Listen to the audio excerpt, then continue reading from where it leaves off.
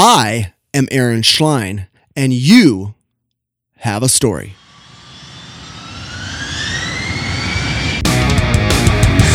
How well do you take constructive criticism? I'm not talking about criticism from the haters, the people that are going to tell you suck all the time. No, I'm talking about honest, genuine, constructive feedback. How well do you take it and incorporate it or ignore it? And we're going to talk about that today because creative entrepreneurs, which I assume you are one if you're listening to this podcast, or at least an aspiring creative entrepreneurs need a system for taking constructive criticism. And it's really best if you set up that system in advance. It takes the emotion out of receiving negative feedback because it can be emotional. It can get your tempers flaring, and you're much better off having a system in place in advance for how you're going to take and deal with constructive negative feedback when you get it. Because if you're doing what you're doing and you're doing it right, you're going to get some negative feedback. That means you're reaching people. And when someone takes the time to reach out with any kind of feedback, positive or negative, that's a gift, and you got to honor that gift. And as a content creator, truly, one of the best gifts you can get is honest, genuine feedback. So in this episode today, we're going to detail a system for taking constructive criticism to ensure that you don't waste that gift. And here's my little joke about that. Much like a subscription to the Jelly of the Month Club, honest feedback isn't always a pleasant gift to receive. But just like the Jelly Club, honest feedback is a gift that keeps on giving. So you probably already know this, but I host a podcast called Family Travel Radio, which is the official podcast of the Family Travel Association. And a few weeks ago, I ran a listener survey. I ran a survey because I really wanted to know what my audience wants and needs from the podcast.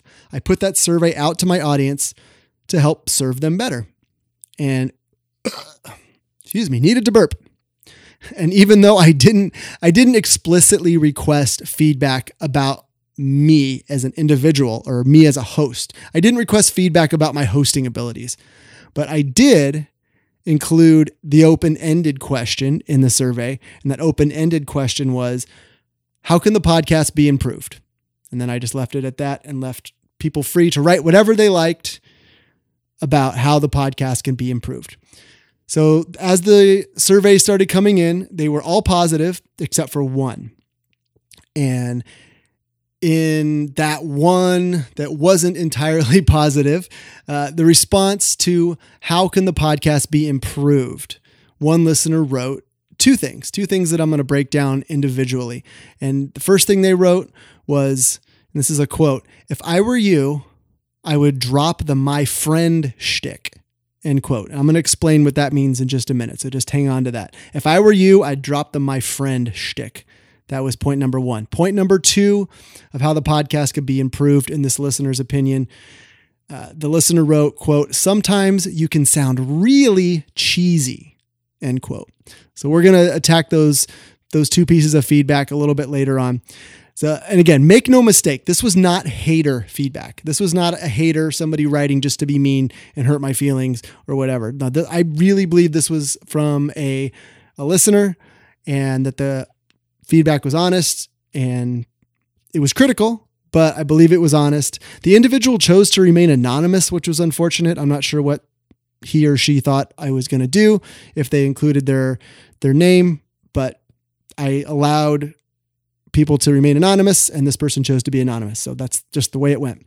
But again, I could tell from the other responses from this individual that they do listen to the podcast and the criticism was constructive. So that's it. This was not hater feedback. If it was, we'd be having a totally different conversation. This is all about how to accept and incorporate or ignore constructive criticism. So when you are lucky enough to receive honest and constructive criticism, it's tempting to respond in one of two extremes. And one extreme I call the FU response, where you just say, "Who in the hell are you? This is my show. Nobody's going to tell me how to run my show." And you can insert whatever it is you do in place of the word show. This is my thing. Go away. Leave me alone. What do you know about my thing? That's the FU response. The other response, total opposite end of the spectrum, I call the chameleon response, where you are just willing to change and change colors for anything and everybody because you don't want anybody to think a bad thought or not like you. So you're just willing to change colors and just make immediate changes as soon as you think or as soon as you get wind of someone not liking something that you do. That's the chameleon. So which of these is the appropriate response?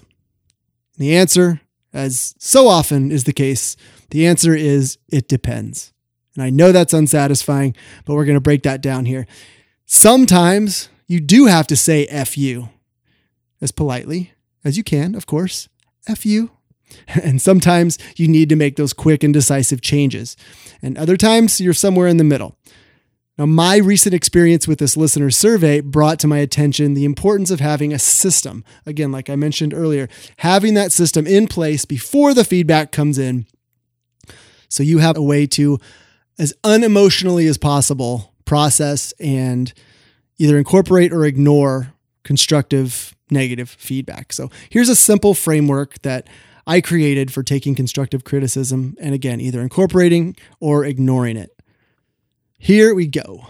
Step 1 in taking constructive criticism. Step 1, get clear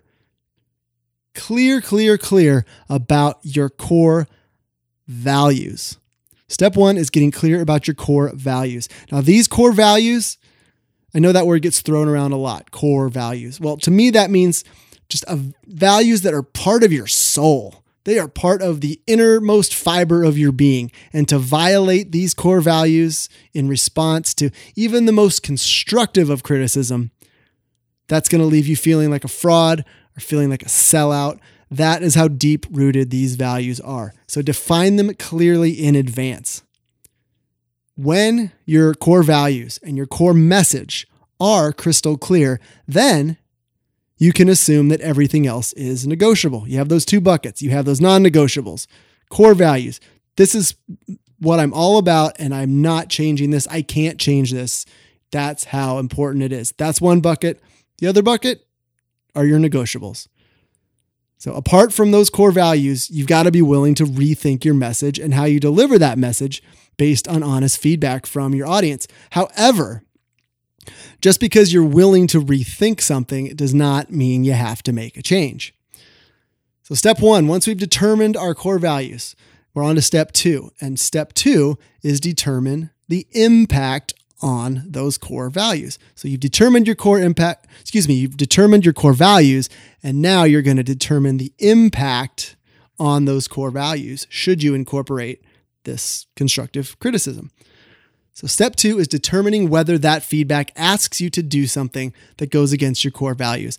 Ask yourself these questions. How do I feel about making the change that this individual is asking me to make? Would making this change help me serve my audience better? Huge. And the third one, which is a little bit of a thinker, but it's really sums this up really well. Am I selling out my own core values in order to satisfy someone else's? I'm going to repeat that. I like that one a lot. Am I selling out my own core values in order to satisfy someone else's? Boom. Think about that one. I love that one. If you do determine that making change is going to violate your core values, then you are done. No matter how constructive or well-intentioned the feedback is, if someone's asking you to do something that's going to violate your core values, you are done. This process is over. There is no step 3. You say thanks, but no thanks. You stay the course with gratitude, and you move on with your life. Now, we get to step 3 only once you've determined that making a change is not going to violate your core values. And step 3 is determine the impact on your audience.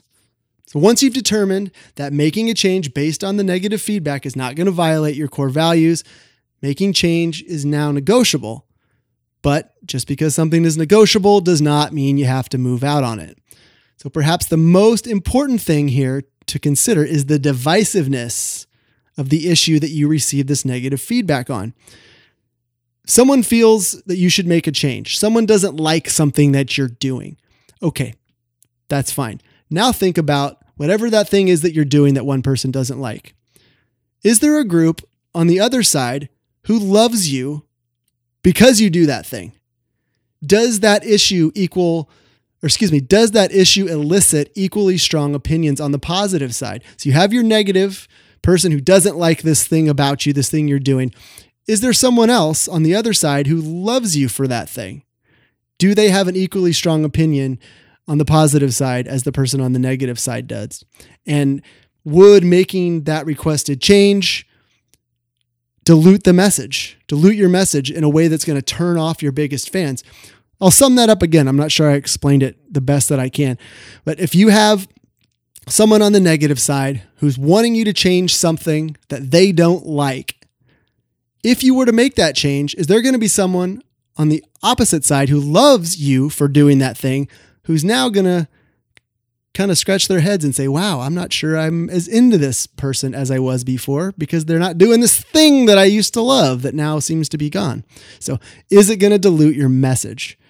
But if you can make a simple change to please certain fans without pissing off your diehard fans, then by all means, go for it. But otherwise, proceed with caution, because the more divisive the issue, the more carefully you need to consider the implications of making a change. I've got an analogy here, and I call this an ear-splitting analogy because it incorporates one of my favorite topics, and that is heavy metal music. So imagine, if you will, a frighteningly loud, chest-pounding, ear-splitting heavy metal band. Now, this type of band is very likely to repel most people. However, the people who love that band, and I'm probably one of those people, but the people who love that band, they love that band. Capital letters, love that band.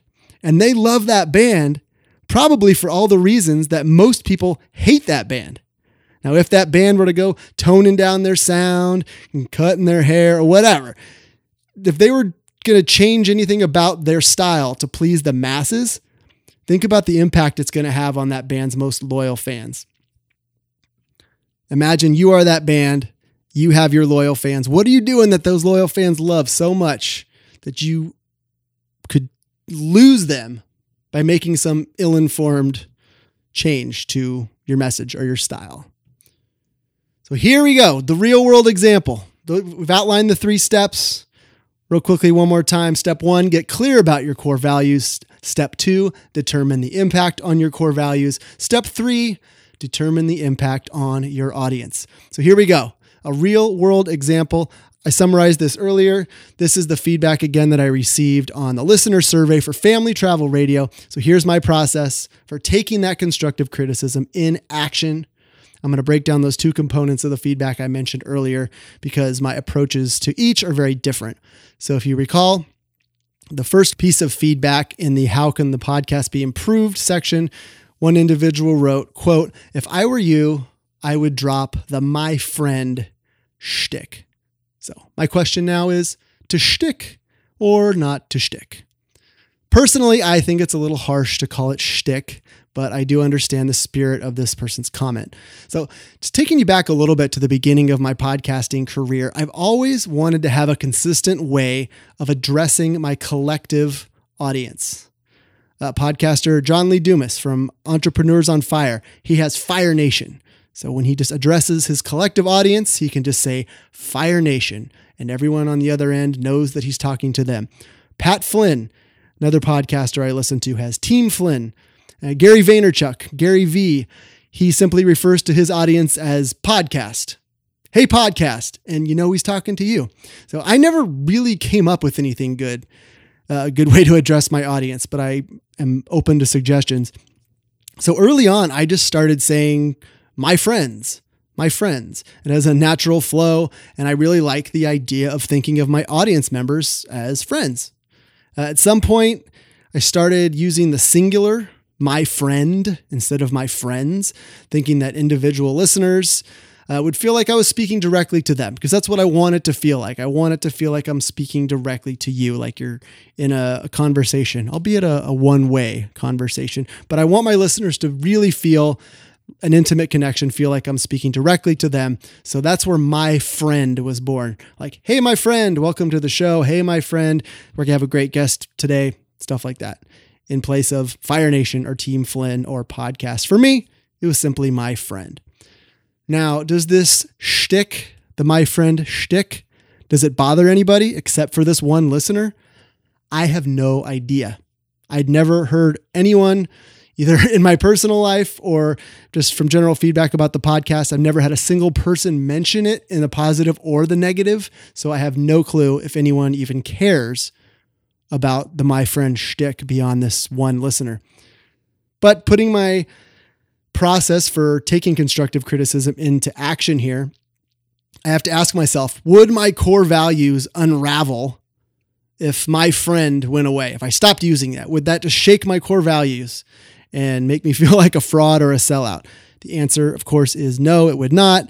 And honestly, I haven't thought that much about it, which is why feedback can be valuable, because it gets you thinking about things you don't normally think about or things you aren't even aware of. Like my friend never thought about it.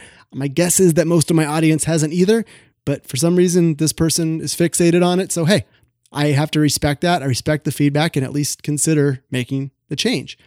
And if I'm driving my whole audience nuts with this little phrase, then I'm happy to consider making a change. Doesn't violate any core values, and dropping the my friend from the podcast will not compromise my core values, and it is extremely unlikely that it will somehow erode the quality of my content. I still don't consider I can talk, I swear. I still don't consider it to be shtick though, and here's why. I use my friend all the time in my day-to-day chit-chat with folks. But again, I don't have a problem adjusting my podcasting style if it better serves my audience, or at least if it can just annoy them a little bit less. The second piece of feedback in the listener survey in response to how can the podcast be improved, again, was sometimes you can sound really cheesy. So now my decision to make is cheese, no cheese, maybe extra cheese. So here's the deal. When it comes to being cheesy, I think I have some thinking to do, because if being cheesy was one of my non-negotiable core values, then the path forward would be absolutely clear. And that path forward would be, if you can't handle the cheddar, you got to kick rocks and find another podcast. Being cheesy is not something I set out to do, and it is certainly not one of my core values. Pretty sure it's not one of anyone's.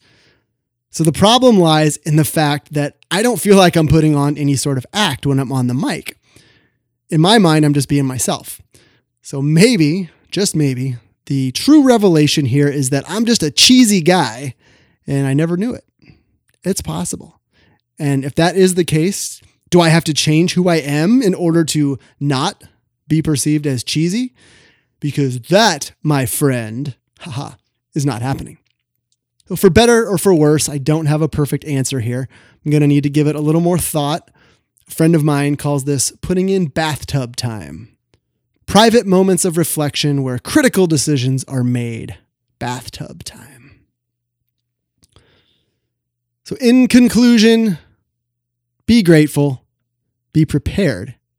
Taking constructive criticism is part of the gig when putting yourself out on any kind of public display, and you have to know that you can't please everyone. So take the time to consider how you're going to process any negative feedback that comes your way, and it will come, and you're going to be more likely to make good decisions about whether to make changes or to stay the course.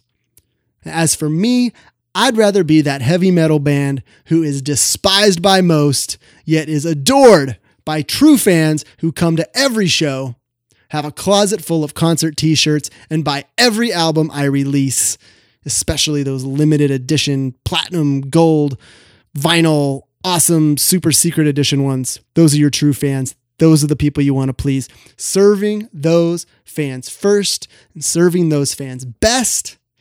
That's how you build something that lasts.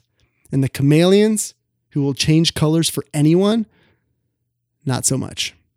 So positive or negative, always be grateful, be prepared for honest feedback, and having a framework for taking constructive criticism gives you an objective way to choose how to proceed. And my friend, there is nothing cheesy about that. I'll see you next time. I didn't set out to become a paid speaker or a professional podcaster, but those things happened, and they happened quickly. And it all began the day I started telling one simple, sweet story from my childhood. You have a story like that. You have a story that can change people's lives, especially your own life. I want you to visit aaronschlein.com and learn more about the dramatic ways my life changed in just a few short months. And then when you're ready, we can get started telling your story. It's time to do something dramatic. You're ready. You can do this. aaronschlein.com is the place to get started, and I'm going to see you there.